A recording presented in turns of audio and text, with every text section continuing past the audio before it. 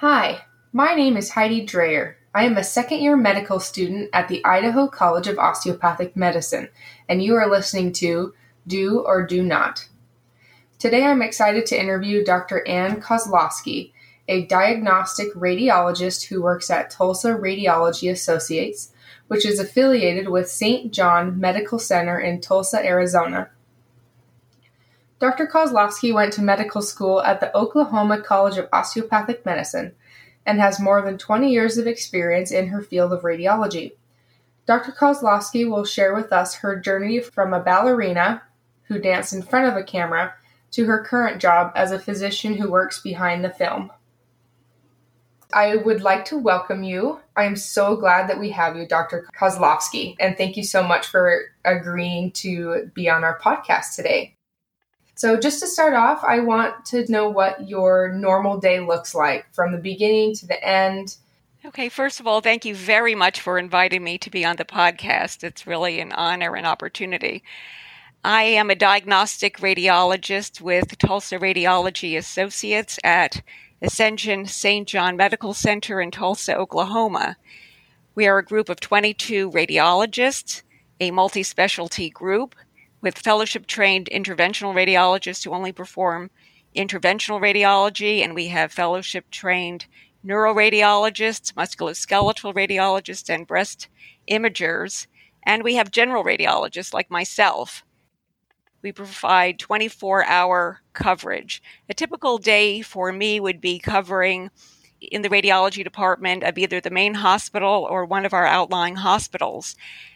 And I will be covering, interpreting plain radiographs, CT scans, MRI, ultrasound, nuclear medicine exams, screening mammograms, diagnostic mammograms, and performing fluoroscopy procedures. I will typically get up at 5 o'clock in the morning. My husband has breakfast for me, and he packs my lunch, and I'm off. Usually after work, I like to exercise. The medical center has a beautiful health club with a big warm water pool, and I dance in the water and take water aerobics, and I spend time every day on continuing medical education. Some of my rotations are at the breast center, and as a radiologist, one of the perks is also being able to sometimes read at home via teleradiology. I have a home office, and it's particularly nice during the pandemic. That sounds like you have such a great support system with your husband. He's fantastic. Yes. If it weren't for him, I would not be where I am today. That is for sure. That is so sweet. I love that. That's a really busy day. I want to backtrack a little bit and go into your previous career because you are now a very successful doctor, but previously you had a different career. Could you tell us a little bit about that? Yes. When I was 4 years old, I saw the New York City Ballet perform The Nutcracker. And that's the moment that I decided I wanted to be a professional ballet dancer. And I just focused my sights on that. I trained in New York City at the Joffrey Ballet School and attended the Professional Children's School near Lincoln Center. And my career as a professional ballet dancer began in high school when I was touring and performing with the Joffrey Ballet Concert Group, the Maryland Ballet, and the Metropolitan Opera Ballet, and then later went on to the Minnesota Ballet. One year, the Metropolitan Opera had a musician strike, and the season was canceled. And that is when I was invited to come out to Tulsa, Oklahoma to dance with the Tulsa Ballet, which I thought I would do for a season and then return to New York. But I loved the Tulsa Ballet. I loved the directors and the repertoire. And beside, I met my husband, Elon Kozlowski. And we were married less than a year later, and I decided to stay in Tulsa. The story is that college was not on my radar, but my husband suggested I take telecourses at Tulsa Community College. This was pre-internet, but telecourses had the lectures on television. It was a very flexible program, and it enabled me to take college courses while touring with the ballet, while performing. And I loved it. It was enriching. I have intellectual curiosity. I am passionate about learning, and I really enjoyed it. So I took one course at a time. And then eventually, when I ran out of courses, I found an independent study program at the University of Oklahoma. It was an independent interdisciplinary program through the College of Liberal Studies, which enabled me to do it by correspondence. And it was a wonderful program, and I actually did very well in the program. So by the time I graduated, I was named Outstanding Senior. At the award ceremony, I was approached by a recruiter from Johns Hopkins Medical School, which was nice, but I thought that was completely unrealistic to go to medical school. By this time, our daughter Naomi was born, and we were planning on having more children, and I was transitioning from my performing career to teaching ballet. So at that point, I decided I would become a dance therapist, and I pursued a part-time Master's of Social Work degree program with the idea of becoming a dance therapist, which I did. And I took on a job as Director of Social Services at the Tulsa Retirement and Healthcare Center, where I provided dance therapy for dementia patients, basically geriatric patients. But I became very interested in the disease processes affecting the elderly, particularly the dementia patients. And I thought I would go back and study gerontology, but there was no program available. So it was my husband who, unbeknownst to me, met with a recruiter at the Oklahoma State University College of Osteopathic Medicine, which happened to be right near our home, met with a recruiter to see if they would be interested in a student like me. And he learned that they actually prefer older students. I mean, they like older students with a varied background who have had previous careers, and they encouraged me to go back and do pre-med courses and then apply. And Elon told me that if I chose that path, he would support me even more and help more with the children. By this time, we had 2 children. Our son Oren was born.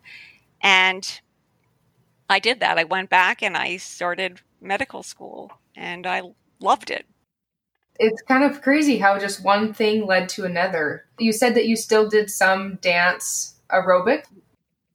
Well, I'm so passionate about ballet, and I was teaching ballet all through medical school and residency. And then I also began, once I graduated, I began volunteering backstage with the dancers performing osteopathic manipulation.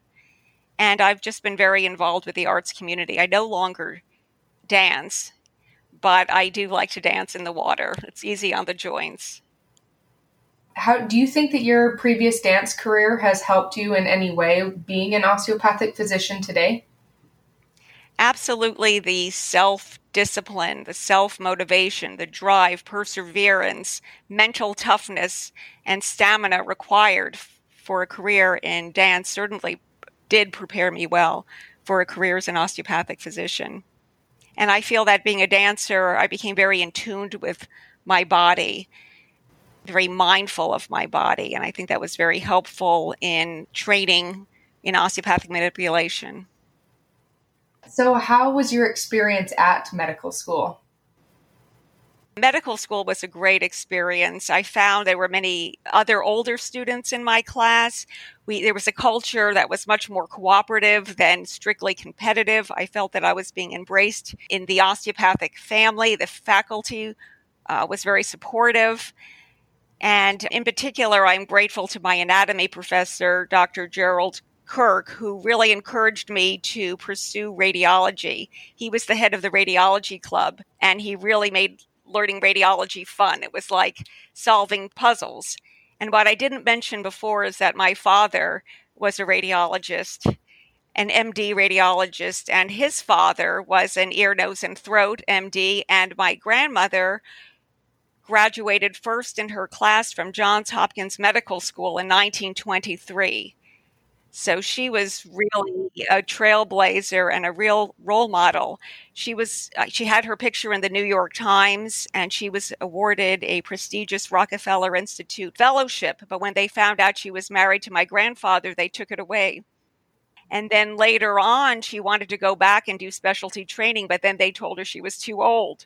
So I just feel privileged that I was able, at a later age and as a female, to pursue a career in medicine. So you said your dad was a physician. Was your mom also affiliated with healthcare?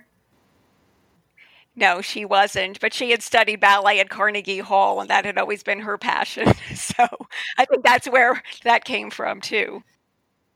Did you know that you wanted to do radiology? Well, initially I came in with the idea of going into geriatrics, having had the experience working with the elderly. And I also liked psychiatry. I won the psychiatry department award, but it was really the influence of my anatomy professor, Dr. Kirk, and also realizing how passionate my father was about the field of radiology. And he had seen so many fantastic changes throughout his career, new technologies coming. I mean, such a transformation, and he was so excited about it and enthusiastic and loved it. And I figured if he loved it so much that I would too. And I do. How was your application process into your radiology residency? In retrospect, I could have been a lot more strategic in those applications. I was so focused on radiology, which was extremely competitive. But right near my home, fortunately, there is the Oklahoma State University Medical Center, which is now the largest osteopathic teaching facility in the nation, and they have a radiology residency program. And so I really set my eyes on getting a spot in that program. And if I didn't, I'm not sure what I would have done because I didn't think it was in the best interest of my family to relocate.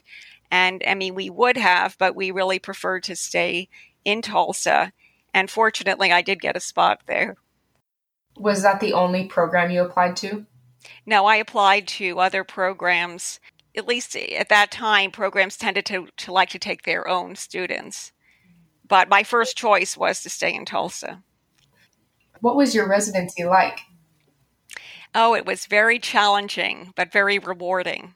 I think you get out of it what you put into it. I think it's very important to be proactive and take initiative to really get the training experience that you need. But I really want to reassure the residents out there that medicine is a lifelong endeavor.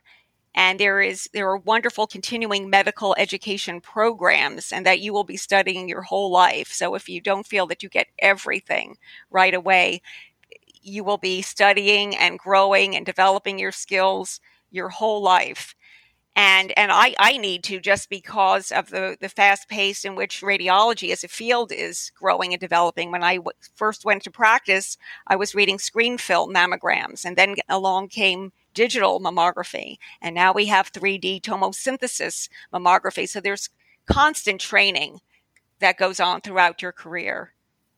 So, but it was very exciting, and I was selected as chief resident. So that was an honor. You still work at Tulsa, yeah? Well, what happened is later in residency, I met Nina Luxembourg, who is an MD radiologist, and she was working at St. John Medical Center in private practice with Tulsa Radiology Associates. She was a wonderful mentor to me, very generous with her time and expertise. And later in my residency, she told me there was a job opening with the group, and she encouraged me to apply. And I did apply, and I was granted an interview. But unfortunately, right before the interview, my father suddenly and unexpectedly passed away, and I had to postpone the interview to attend the funeral. But they were kind enough to wait for me to return from the funeral for the interview, and I was hired. And that was 15 years ago. I became the second female DO with the group. Do you have one moment from your residency that you would say is your proudest moment during your education as a DO? I'm so fortunate to have had many proud moments, one of which was when my father hooded me at graduation from medical school, and I realized I was a third-generation physician. Another was being made chief resident, and then I received some other awards along the way. But I think my proudest moments were when I felt that I was making a positive contribution to patient care and making a positive difference in the lives of patients and their families. If you could go back and change your specialty, would you choose to do a different specialty, or would you continue or will still pursue radiology? I'm very pleased with my choice, and I'm very grateful I've had the opportunity. Did you also have to take a loan? Well, I was very fortunate in not having to take out loans. For one thing, I had in-state tuition, and the tuition was less then than it is now. But I was also very fortunate to be the recipient of generous scholarships. I invested a lot of time in researching scholarships and grants from various foundations and organizations, and I applied to many of them. I wrote a lot of essays, but it paid off. And at least at that time, there were what I felt as many untapped resources, a lot of scholarship opportunities out there, particularly aimed at women and minorities wanting to continue their education. So I would encourage people to look at those resources. You said you met your husband while you were dancing. Is he also a dancer? He was a dancer. Yes, he was a dancer, and then he earned a business degree, and then he became an entrepreneur, and he's actually from Israel. First generation now American citizen, and he has lived the American dream, opening successful businesses in Tulsa, and he was also teaching ballet, and now he's retired and he's a playwright and writes screenplays, and I help him. How do you maintain your work-life balance? Time management is critical, and prioritizing your time. Of course, now, for me, my life-work balance is much easier because my kids are grown, they've moved away, and I've been in practicing radiology for a while.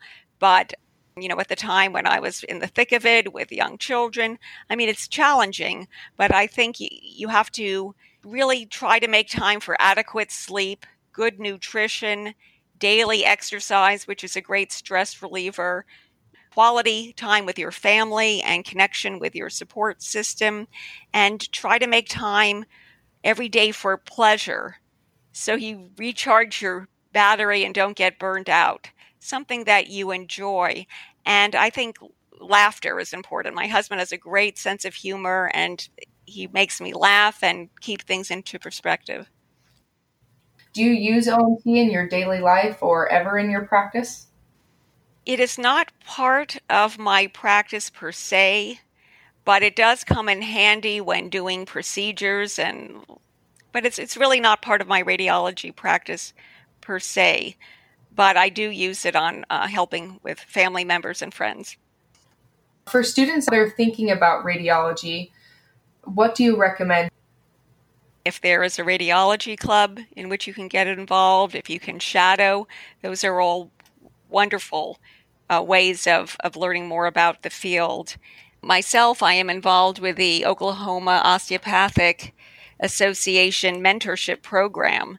So if you can find a mentor, that's also helpful, particularly one in radiology. I love that. I'd like to thank you for this opportunity, and I hope it's helpful to the listeners. I think it will definitely be helpful, and thank you so much for being here. We really enjoyed having you. This concludes our episode of Do or Do Not. Send all inquiries, comments, suggestions, and even let us know if there's someone you want us to interview to doordonotpodcast@gmail.com. Don't forget to like us on Facebook at Do or Do Not Podcast for updates. If you enjoyed our podcast, please share it with your classmates and administration. We have plenty of more interviews lined up, and we're excited to share them with you. This is Tianyu Shea. Thank you guys so much for listening to Do or Do Not.